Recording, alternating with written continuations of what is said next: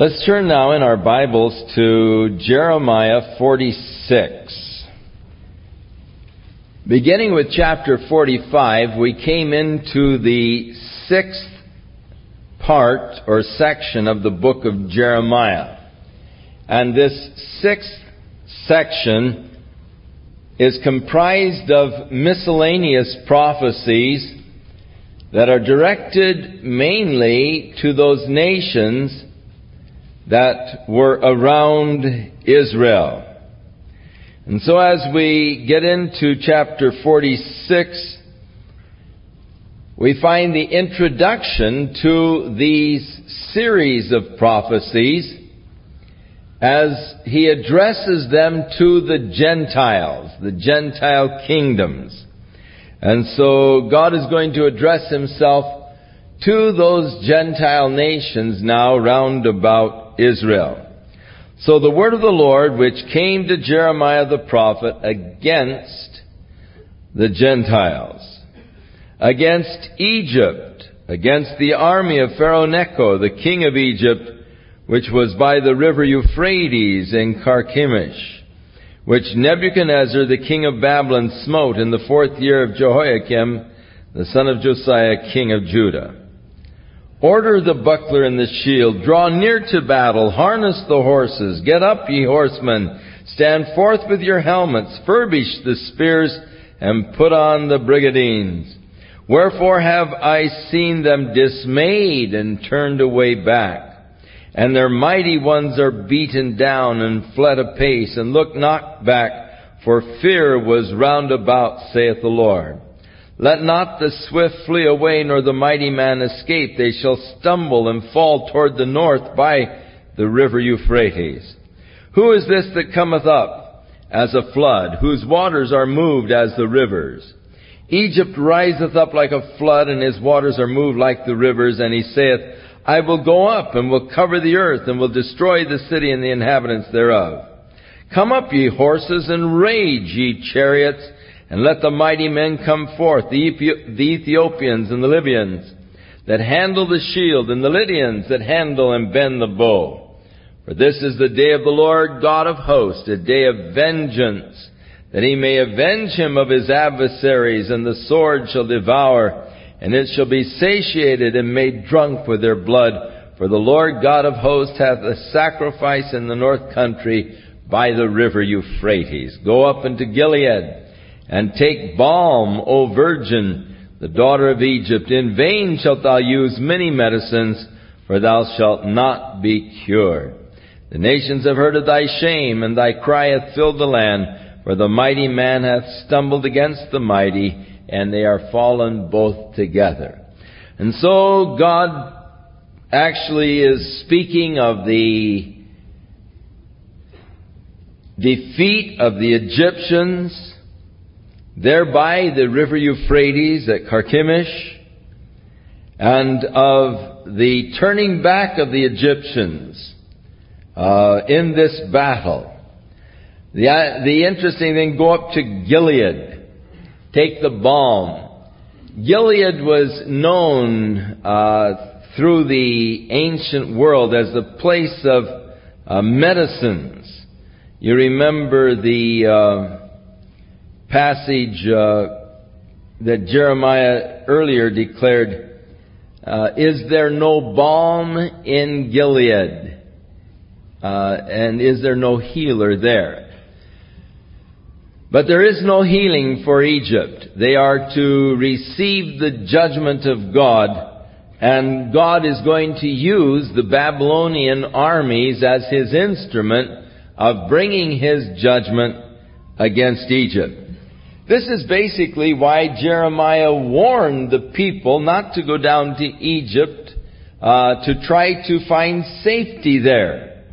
He said, if you go to Egypt to escape the sword, surely the sword will follow you in Egypt, and the famine and the pestilence, and you will die in Egypt. You won't come back to the land. But the people did not obey the voice of the Lord. They came back to Egypt.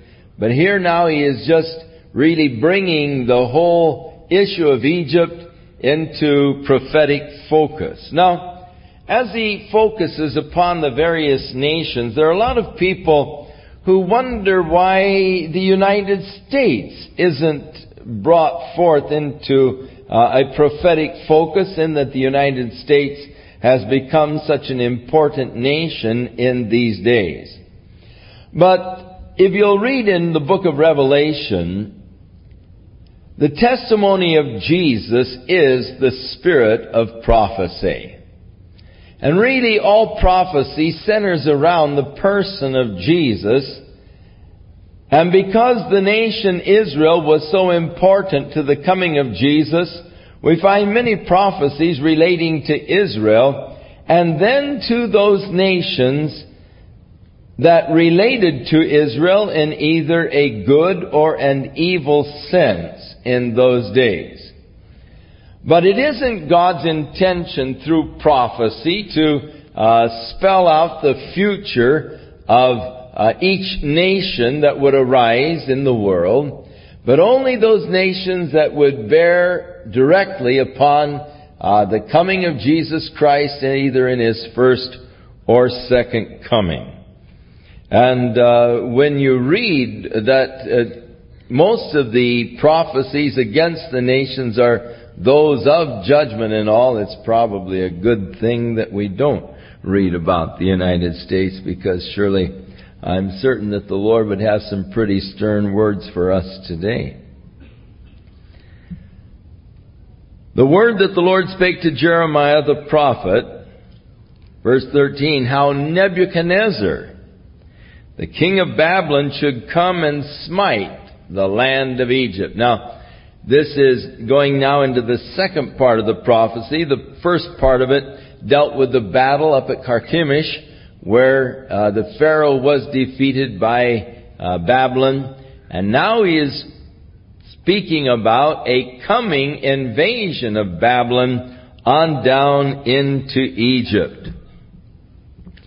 Declare ye in Egypt, and publish in Migdol, and publish in Noph, and Tahpanhes, and say ye, stand fast and prepare thee, for the sword shall devour all around you. Why are the valiant men swept away? They stood not, because the Lord did drive them. He made many to fall, yea, one fell upon another. And they said, arise, and let us go again to our own people, and to the land of our nativity, from the oppressing sword. They did cry there, Pharaoh the king of Egypt is but a noise. He hath passed the time appointed. As I live, saith the King, whose name is the Lord of hosts, surely as Tabor is among the mountains, and Carmel by the sea, so shall it come. O thou daughter dwelling in Egypt, furnish thyself to go into captivity, for Noph shall be waste and desolate without an inhabitant. Egypt is like a very fair heifer, but destruction is coming. It is coming out of the north, from Babylon. Also her hired men are in the midst of her like fatted bullocks. For they are turned back and are fled away together. They did not stand, because the day of their calamity was come upon them, and the time of their visitation. The voice thereof shall go like a serpent, for they shall march with an army, and come against her with axes and hewers of wood. They shall cut down her forests, saith the Lord, though it cannot be searched, because they are more than the grasshoppers and are innumerable. The daughter of Egypt shall be confounded. She shall be delivered into the hand of the people of the north. The Lord of hosts, the God of Israel, saith, behold, I will punish the multitude of No, and Pharaoh and Egypt with their gods and their kings, even Pharaoh, and all of them that trust in him. And I will deliver them into the hands of those that seek their lives, in the hand of Nebuchadnezzar, the king of Babylon, to the hand of his servants. And afterwards it shall be inhabited as the days of old, saith the Lord. So Egypt is to be invaded. It is to be defeated by Nebuchadnezzar, but yet they will yet inhabit the land. Now, God, in the last couple of verses, gives encouragement to His people. But fear not thou, O my servant Jacob. Be not dismayed, O Israel. For behold, I will save thee from afar off, and thy seed from the land of their captivity. And Jacob shall return and be in rest and at ease, and none shall make him afraid. Fear thou not, O Jacob, my servant, saith the Lord, for I am with thee, and I will make a full end of all of the nations, whether I have driven thee. But I will not make a full end of thee, but correct thee in measure, yet will I not leave thee wholly unpunished. So, as is so often the case when you find God speaking of the judgment that is going to come, He sort of ends it with a bright light as He turns back towards the nation of Israel, the house of Jacob. Don't be afraid. And He's talking about the yet future time, the kingdom age, when God is going to visit with them again and bring them back into the land, and when God is going to punish the nations, whether they have been driven.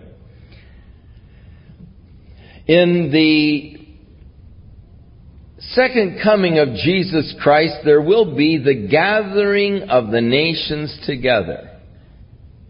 Then shall He gather together the nations as a shepherd and separates the sheep from the goats. And He will say unto those on His left hand, Depart from me, ye workers of iniquity. I was hungry, you did not feed me. Thirsty, you did not give me to drink. So forth. Lord, when did we see you this way? Inasmuch as you did it unto the least of these my brethren. It is speaking of the treatment of the nations, of how the nations treated Israel. And the nations will be judged for their treatment of Israel. God said way back to Abraham, I will bless those that bless you and curse those that curse you. Anti-Semitism is a horrible thing, and it is something that no child of God should be caught up in. Unfortunately, there is a lot of anti-Semitism even within many churches today. There are those who try to say that the modern day Jew isn't truly a Jew, that he is an Ashkenazim and so forth, and they use that as an excuse for failure to support these people today. But the nations will be brought before the Lord and have to answer for their treatment of God's people. And God declares that He'll make a full end of all of the nations, whether they've been driven, but He'll not make a full end of the nation of Israel. But it will be a very central figure in the reign of Christ in the kingdom age. In chapter 47, He takes now His prophecies against the Philistines. And the city of Gaza was already taken by the Pharaoh. The word of the Lord that came to Jeremiah the prophet against the Philistines before that Pharaoh smote Gaza. Now, Pharaoh ultimately smote Gaza, one of the large Philistine cities. Thus saith the Lord, Behold, waters rise up out of the north, and shall be an overflowing flood. So the waters out of the north would be Babylon. And they shall overflow the land. The overflowing flood is a type, the word flood is used in typology as the armies. They will overflow the land, and all that is therein, the city, and them that dwell therein. Then the men shall cry, and all the inhabitants of the land shall howl at the noise of the stamping of the hoofs of the strong horses, at the rushing of his chariots, and at the rumbling of his wheels. The fathers shall not look back to their children for feebleness of hands, because of the day that cometh to spoil all of the Philistines, and to cut off from Tyrus and Sidon every helper that remaineth. For the Lord will spoil the Philistines, and the remnant of the country of Camptor. Now, Camptor is the island of Cyprus, from which, or is it Crete, where the Philistines originally came from. Baldness has come upon Gaza. Ashkelon, another Philistine city, is cut off with the remnant of their valley. How long wilt thou cut thyself? O thou sword of the Lord, how long will it be ere you be quiet? Put up thyself into thy scabbard, rest and be still. How can it be quiet, seeing the Lord hath given it a charge against Ashkelon, and against the seashore, there hath he appointed it. And so the destruction that was to come upon the Philistines. And of course the Philistines were utterly destroyed. The modern Palestinian is not at all related to the Philistines. But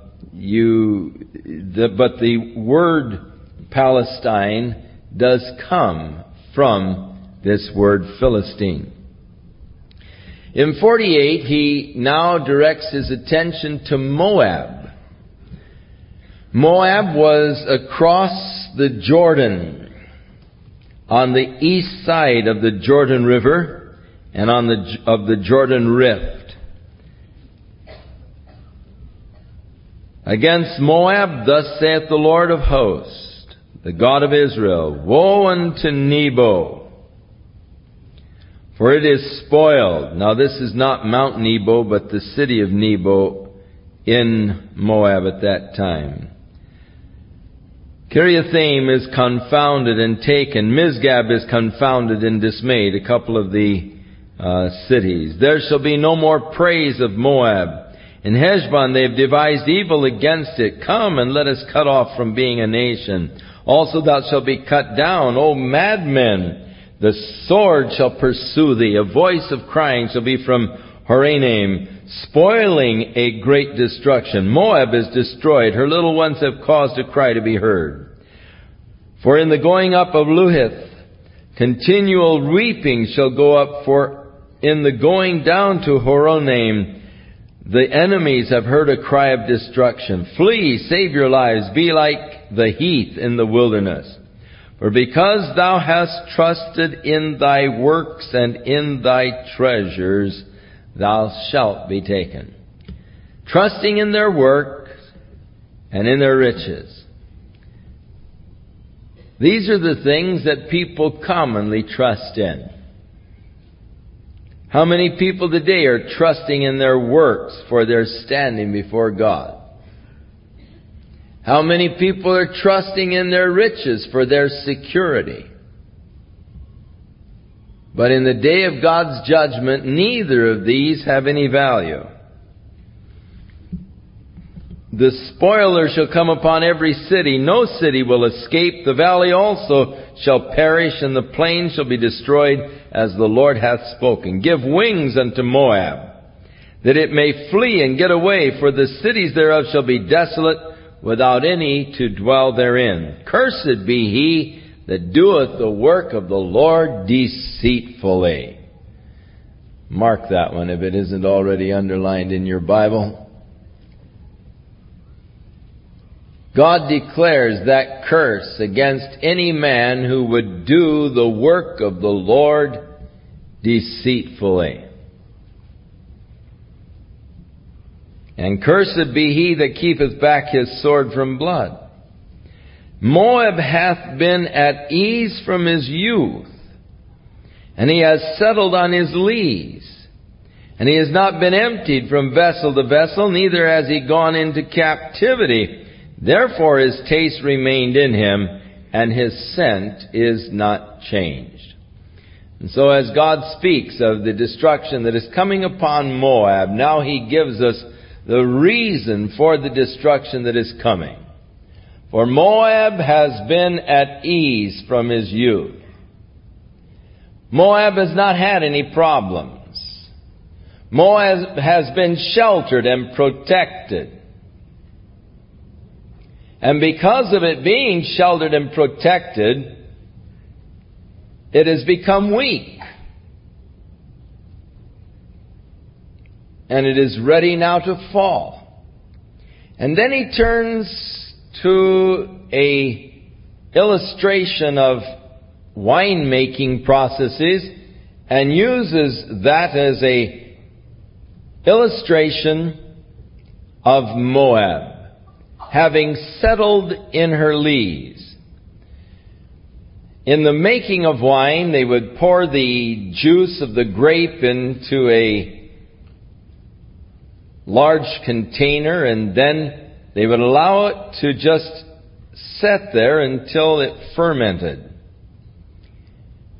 And after the fermentation, these lees or dregs would begin to settle to the bottom of the vessel. And as these dregs had settled in the bottom of the vessel, then they would pour off the top into another vessel. Allow the settling process to go on again, and then pour it off into the next vessel, back and forth from vessel to vessel, letting the dregs settle down and developing the clarity and purity of the wine.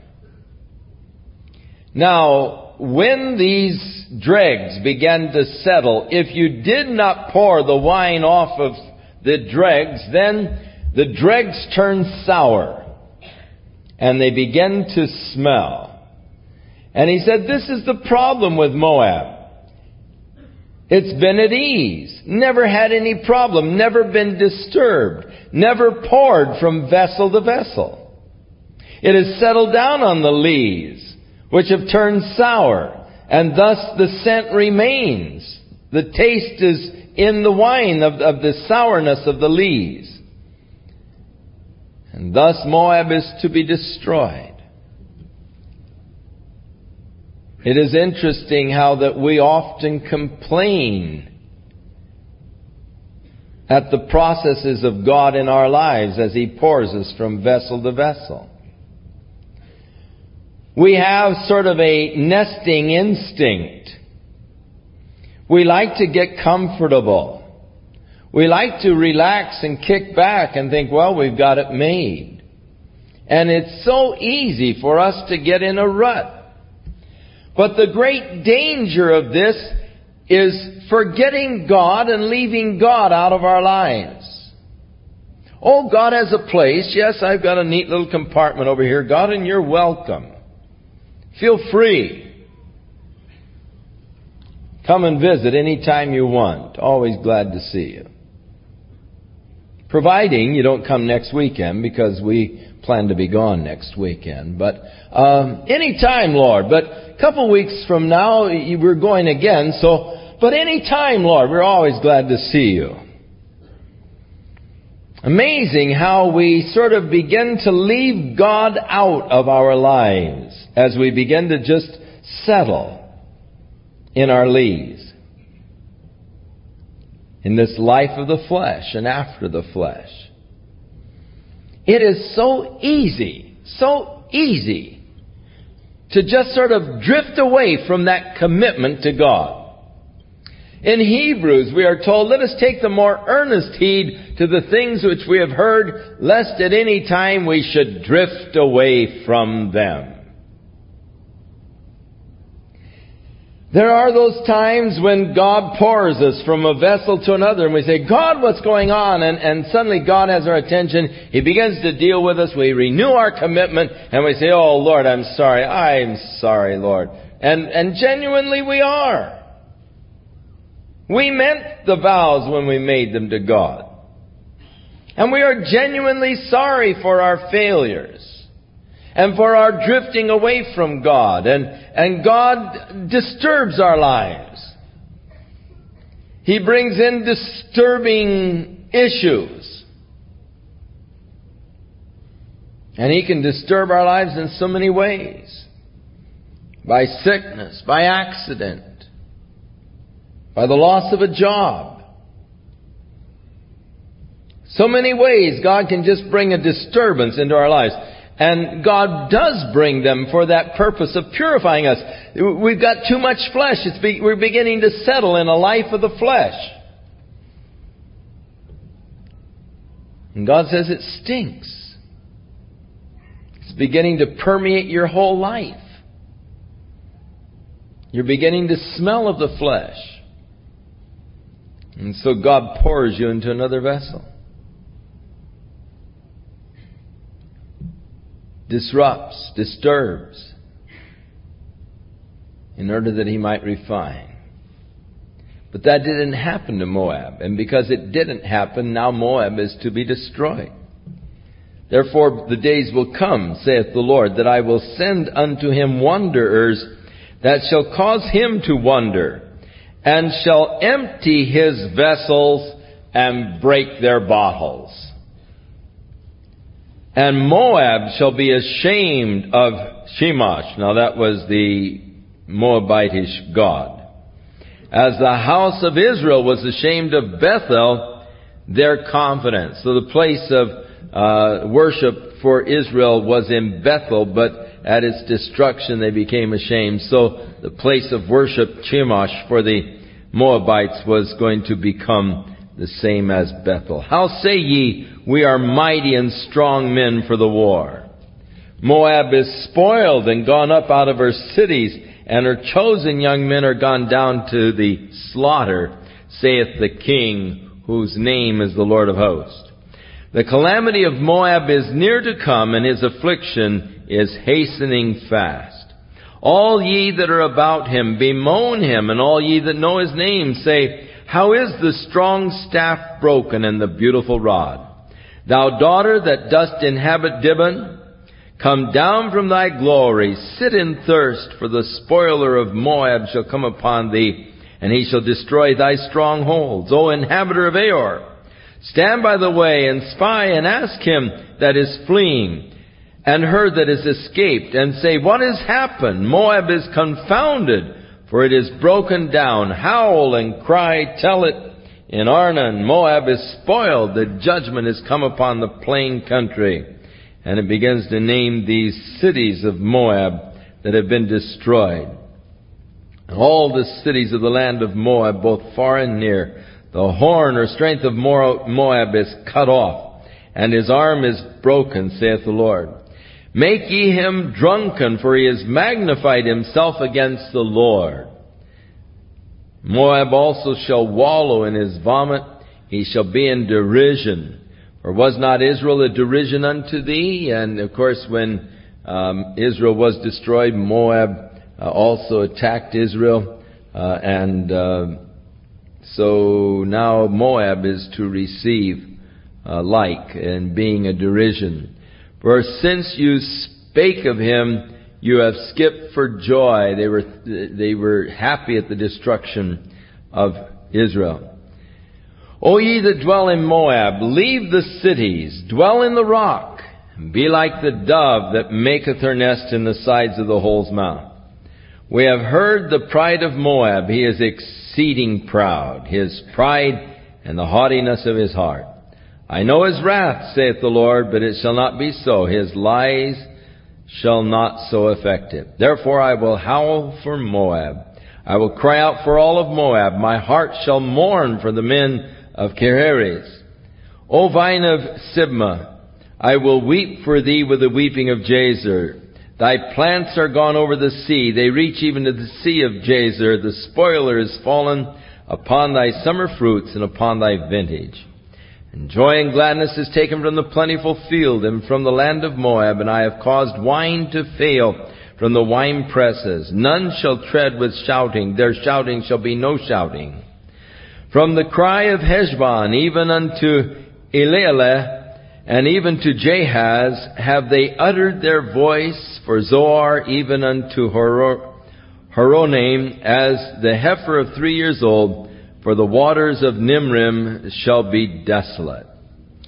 And therefore, moreover, I will cause to cease in Moab, saith the Lord, him that offereth in the high places, and that him that burneth incense to their gods. Therefore my heart shall sound for Moab like pipes. My heart shall sound like pipes for the men of Kiriath, because of the riches that he has gotten are perished. For every head shall be bald, every beard clipped, upon all the hands shall be cuttings, and upon the loins sackcloth. These were the pagan ways of expressing their mourning, in the shaving of their heads, the cutting of their beards, and the cutting of their bodies, and putting on of sackcloth. It's the typical sign of mourning, and thus Moab will be in mourning. There shall be lamentations generally upon the housetops of Moab and in the streets. For I have broken Moab like a vessel wherein is no pleasure, saith the Lord. Very graphic They shall howl, saying, how is it broken down? How hath Moab turned back with shame? And so shall Moab be a derision and a dismaying to all of them about him. For thus saith the Lord, behold, he shall fly as an eagle, and shall spread his wings over Moab. Kerioth is taken, and the strongholds are surprised, and the mighty men's hearts in Moab at that day shall be as the heart of a woman in her travail. Moab shall be destroyed from being a people, because he hath magnified himself against the Lord. Met any Moabites lately?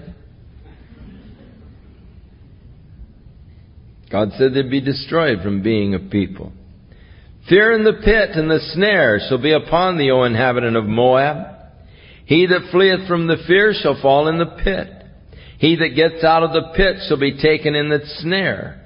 For I will bring upon it, even upon Moab, the year of their visitation, saith the Lord, that they that fled stood under the shadow of Heshbon because of the force, but a fire shall come forth out of Heshbon, and the flame from the midst of Sihon, and shall devour the corner of Moab, and the crown of the head of the tumultuous ones. Woe be unto thee, O Moab! The people of Chemosh perisheth, for thy sons are taken captives, and thy daughters captives. Yet will I bring again the captivity of Moab in the latter days, saith the Lord. Thus far is the judgment of Moab. And so, Moab's in trouble. And surely God did fulfill these prophecies that were declared against Moab. Now, in chapter 49, he speaks first of the Ammonites. Now, the Ammonites were those people who were north of Moab and east of the Jordan, in the upper Jordan area, east of the Sea of Galilee and the Golan Heights, the area of the Ammonites. So concerning the Ammonites, thus saith the Lord, has Israel no son? Has he no heir? Why then doth their king inherit Gad, for his people are dwelling in his cities? Now you remember when the children of Israel came out of Egypt, and after their 40 years, or towards the end of their 40-year wanderings, they came north and began to conquer some of the territory on the east side of Jordan, in that Golan Heights and in the area that became Ammon. And when Joshua gathered the people together to begin their invasion of the land that God had promised, the tribe of Gad, the men from the tribe of Gad, and Reuben, and half the tribe of Manasseh, they came and they said to Joshua, look, this is great cattle country and we're cattlemen.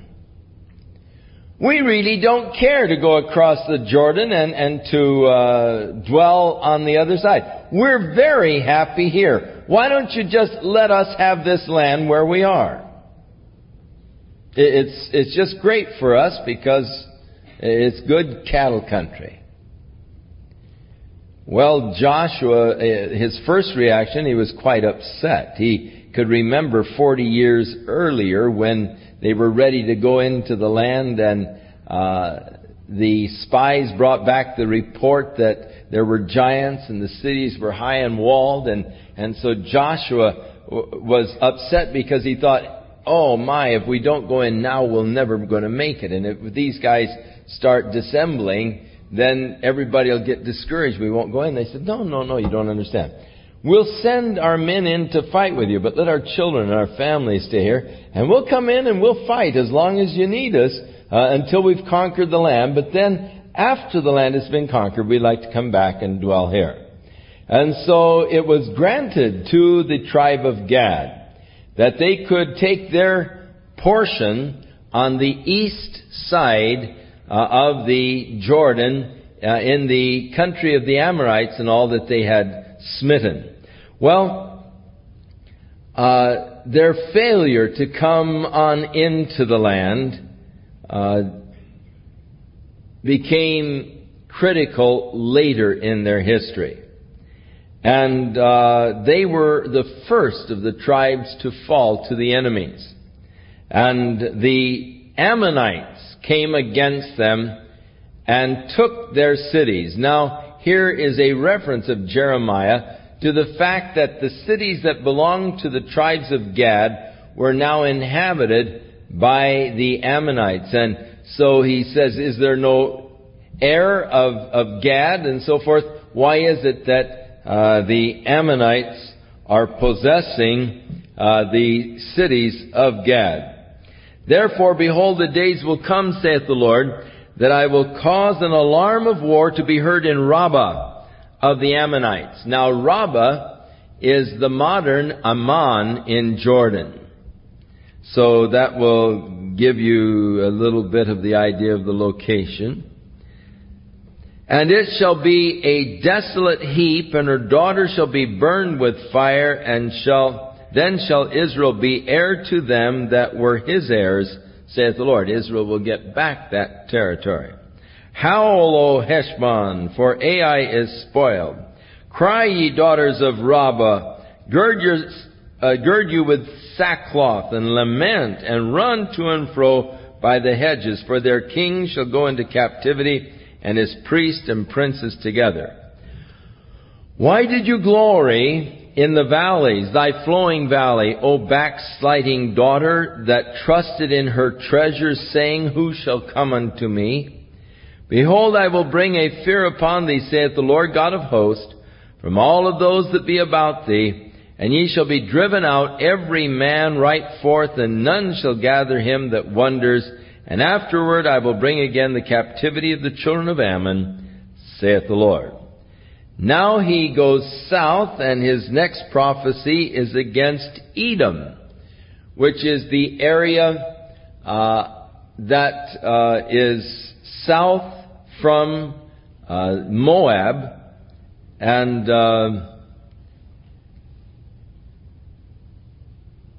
probably at this time whereas the rock city of Petra was in the boundaries of Edom, for there is a reference here to that rock city of Petra. So Edom, the descendants of Esau. Concerning Edom, thus saith the Lord of hosts, is edom no more in Teman?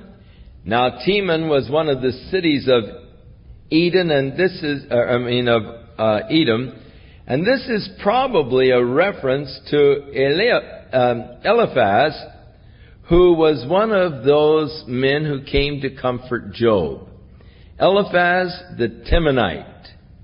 And so this is the same Teman that was the home place of Eliphaz, the counselor of Job. And this is probably a reference to the fact that Eliphaz came with the wisdom of the world to counsel with Job concerning his problems. Thus saith the Lord of hosts, is wisdom no more in Teman? You remember Job said to him, well, surely you are the people, and wisdom is going to die with you. Is counsel perished from the prudent? Is their wisdom vanished? Flee ye, turn back, dwell deep, O inhabitants of Dedan. Dedan is interesting. Of course, this area of Edom is now the area, much of it, of Saudi Arabia comes up into this area, the area of Dedan. It is interesting that when you realize that Dedan is this present Saudi Arabia, Sheba and Dedan would be identified as Saudi Arabia. To me, it is very interesting as we look at the prophetic overview of our present day. For God tells us in Ezekiel that there would be the rebirth of the nation Israel, and when the rebirth would take place, that He would put an evil thought into the minds of the leaders in Russia. And they would come forth with a mighty invading army to invade the land of Israel. And it gives the allies that will be coming with Russia, Libya, Ethiopia, Iran, Iraq, the Balkan states, Eastern European states. And it says that when Russia makes this invasion, that Sheba and Dedan and the merchants of Tarshish and the young lions thereof will say unto her, "What are you doing invading this little land? It isn't right. It's not fair." So right now there's a big to-do over whether or not we should sell these AWACS to Saudi Arabia. And Israel, of course, is putting a lot of pressure against the president at the present time because he seems to be inclined to sell these AWACS to the Saudi Arabians. And Israel is fearful that with the highly sophisticated detection gear within these planes, that Saudi Arabia will be able to intercept all of the radio signals and so forth, and it'll be a powerful tool in the Saudis' hands of knowing what Israel is planning. And so Israel is putting a lot of pressure against the administration to try to force them not to sell these AWACS to Saudi Arabia. Now, though I oftentimes am concerned as far as what our nation is doing in the light of Bible prophecy, this is one thing that I can't really get upset over. Because I know that when the showdown comes, Saudi Arabia will be speaking out against the Russian invasion. And so, the Russian invasion of Israel. So though they may make a lot of anti-Israel noise, yet when the showdown comes, Saudi Arabia will be speaking up for Israel. Of course, Saudi Arabia is concerned because with Russia's invasion, the real target will probably be the tremendous oil reserves down there in Saudi Arabia. But Saudi Arabia will not be an enemy to Israel in that major conflict that is coming. And thus, it doesn't really, as I say, there are a lot of things that do concern me, of supplying arms to various forces and all, but what we may supply to Saudi Arabia doesn't really bother me from a scriptural standpoint, knowing that when the showdown takes place, Saudi Arabia will be speaking up for Israel. So that's where, if you have the Word of God, you can just rest and you don't have to get all excited or worried about the selling of these sophisticated radar planes to Saudi Arabia. Someone put a whole bunch of packets in the office, of seeking to get us involved in letter writing and so forth to put pressure on them not to sell. But there are some things I can get involved with, but this is one that it doesn't really concern me because I know a little bit more than what the government knows at this point.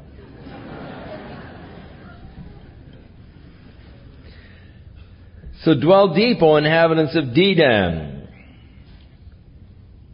for I will bring the calamity of Esau, the brother of Jacob, the father of the Edomites, upon him the time that I will visit him. If grape gatherers come to thee, would they not leave some gleaning grapes?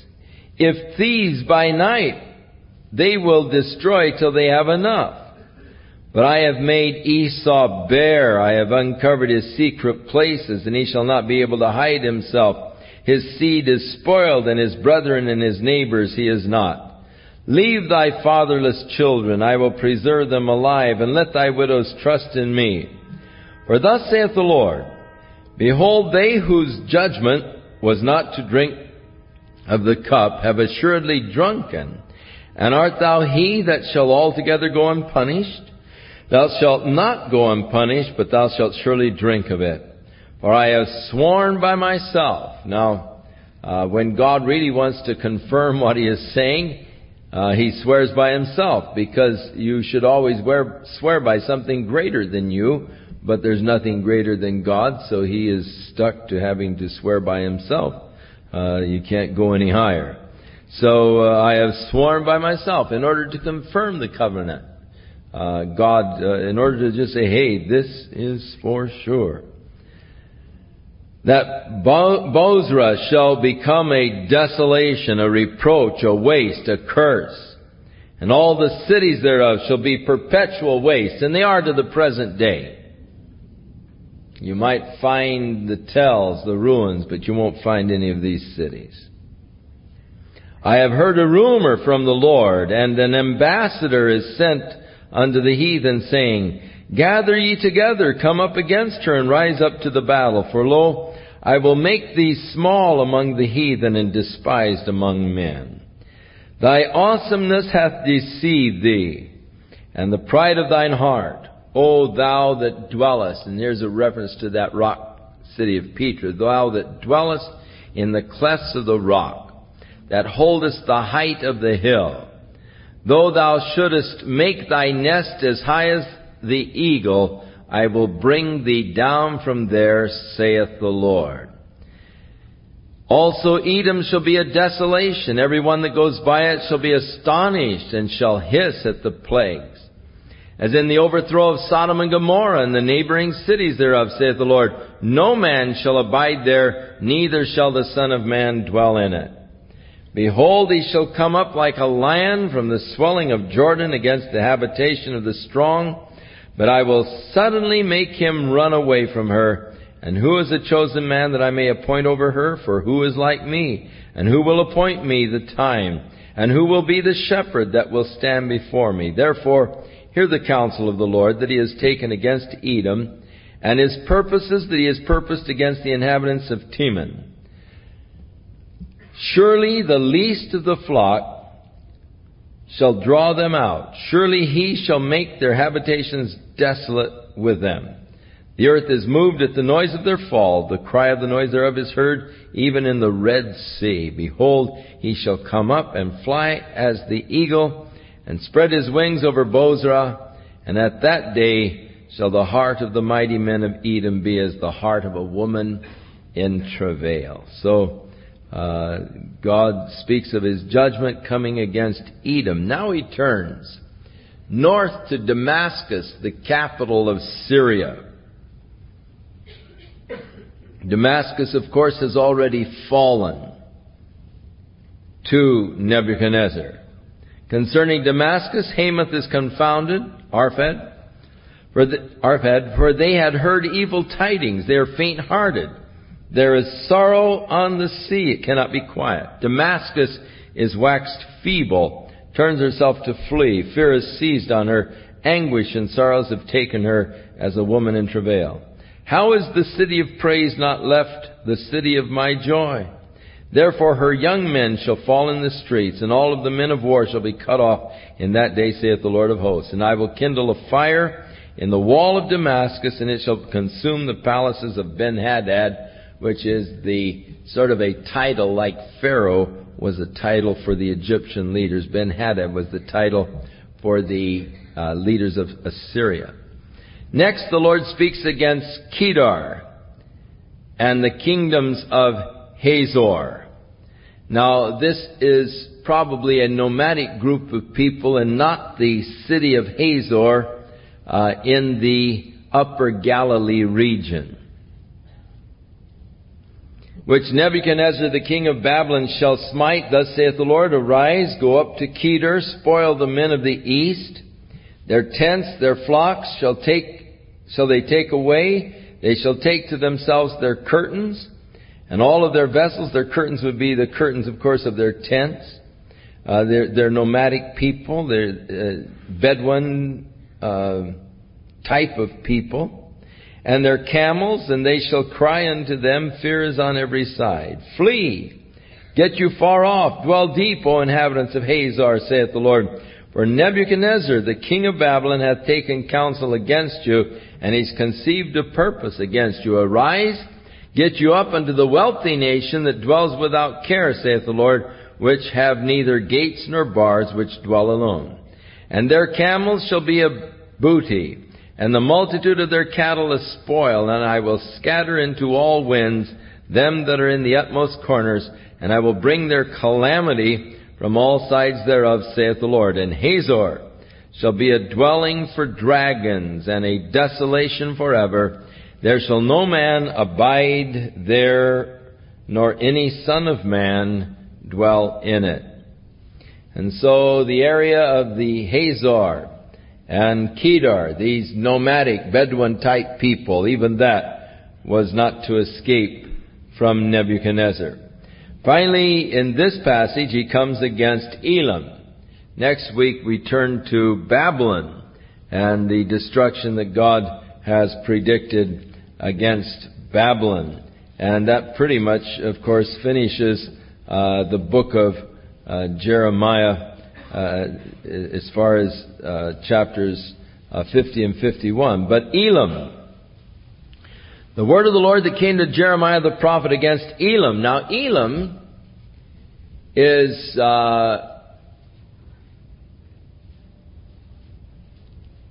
in the area that a lot of the fighting has been going on in the Iran-Iraqi war. In fact, this strait that is through there that they're fighting over the control of, on the Iranian side was the area of Elam. So you're moving over in that direction. The word of the Lord that came to Jeremiah the prophet against Elam in the beginning of the reign of Zedekiah the king of Judah, saying, Thus saith the Lord of hosts, Behold, I will break the bow of Elam, the chief of their might, and upon Elam will I bring the four winds from the four quarters of heaven, and will scatter them toward all those winds, and there shall no nation, whether the outcast of Elam, shall not come.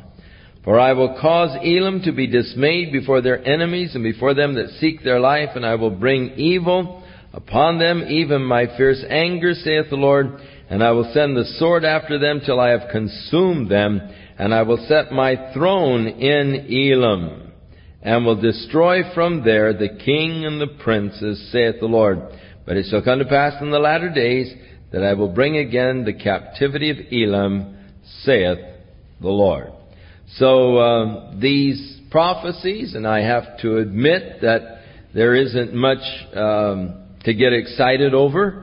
As far as biblical exposition, it's a hard nut to crack, and it's just something that because we're going straight through, we wade through it. There isn't a lot that you can really expound upon or exhort here. It's just showing God's judgment and the sureness of God's word as He fulfilled each of these prophecies against these particular nations.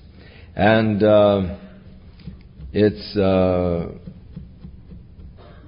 there for a reason, and thus we should read it, though it isn't the most exciting area in the Scriptures to read. And we congratulate you for going through it. It's, each one of you in the class get an automatic A by having gone through it. But I'm sort of happy that it'll be 3 years before we get back to it again. And hopefully we won't be here. And so we'll look at the whole thing from a different perspective next time around. And so it does, though, point out again this marvelous prophetic aspect to the Scriptures. How that God speaks of events before they take place. in order that when they do take place, you might believe. Prophecy has been given really as a basis and a foundation for faith.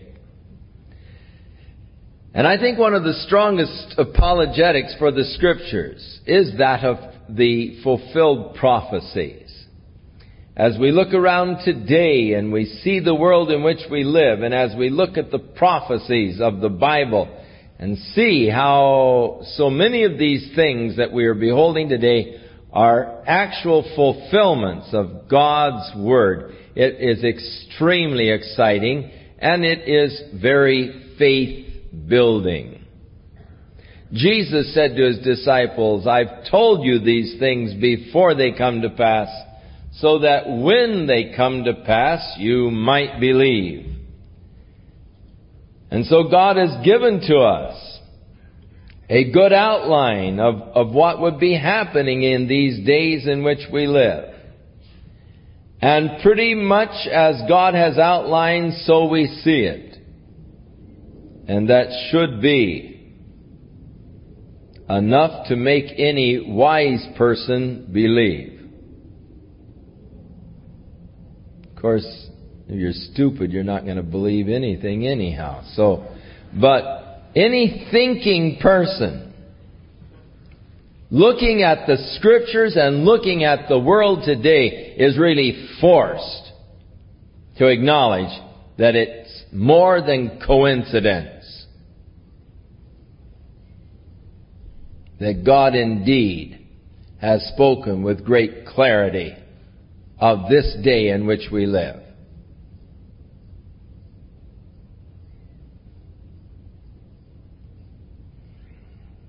Such things as satellite TV, computers, super weapons, were all a part of the prophetic picture for the advent of these things was, in a sense, predicted. God tells about the 2 witnesses that will be put to death in Jerusalem, and the whole world will see their dead bodies lying in the streets of Jerusalem. Impossible until satellite TV. But I watched the other day a live broadcast from Jerusalem right there in my own family room. Now it's a possibility. 5 years ago, impossible. Today, possible. The Lord said that people will be caused to receive a mark in their right hand or in their forehead, and no one will be able to buy or sell without the mark. It would be totally impossible to go to a method of exchange using marks in a right hand or a forehead. That would be totally impossible apart from computers. No way could you do that without computers.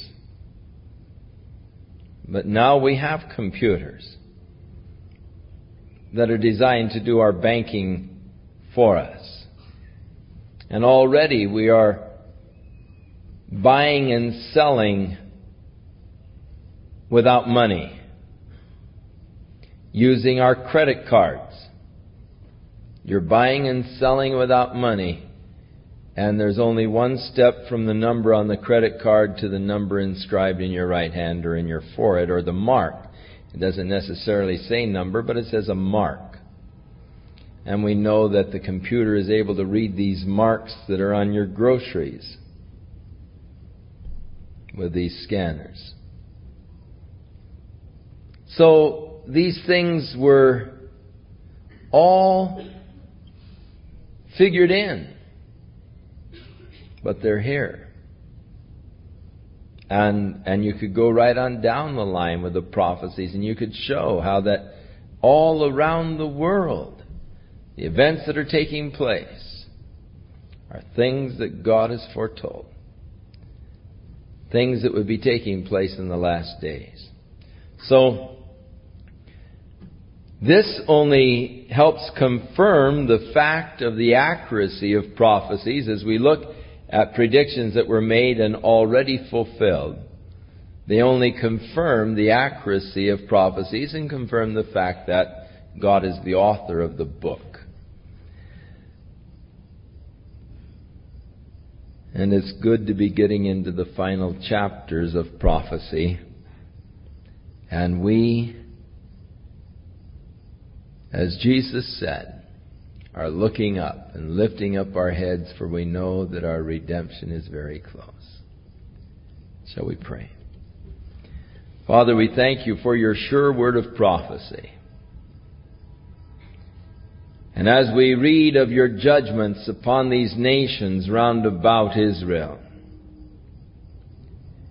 and we realize, Lord, that your judgment was righteous, for they had forsaken you. They were worshiping and serving other gods. They had sought to live independent of thee. Even so, Lord, as we look around ourselves today, we see that the United States has settled on its lees, beginning to live after the flesh, beginning to smell of the flesh. And we realize, Lord, that we can't escape thy judgment either. That in righteousness you must judge, and that you will judge. Father, help us, that we might be accounted worthy to escape these things that will be coming, that we might stand before thee in that day. In Jesus' name we pray. Amen. The Lord bless and give you a good week. And may you live in that consciousness of God's love. May you put God first in your life, not just as a phrase or, oh yes, God first. May it become a reality. Remember what Jesus said to the church of Ephesus. I have this against you. You've left your first love. There's a lack of that fervency. There's a coldness in your heart towards the things of God and His Spirit. There's been a drawing away after the flesh,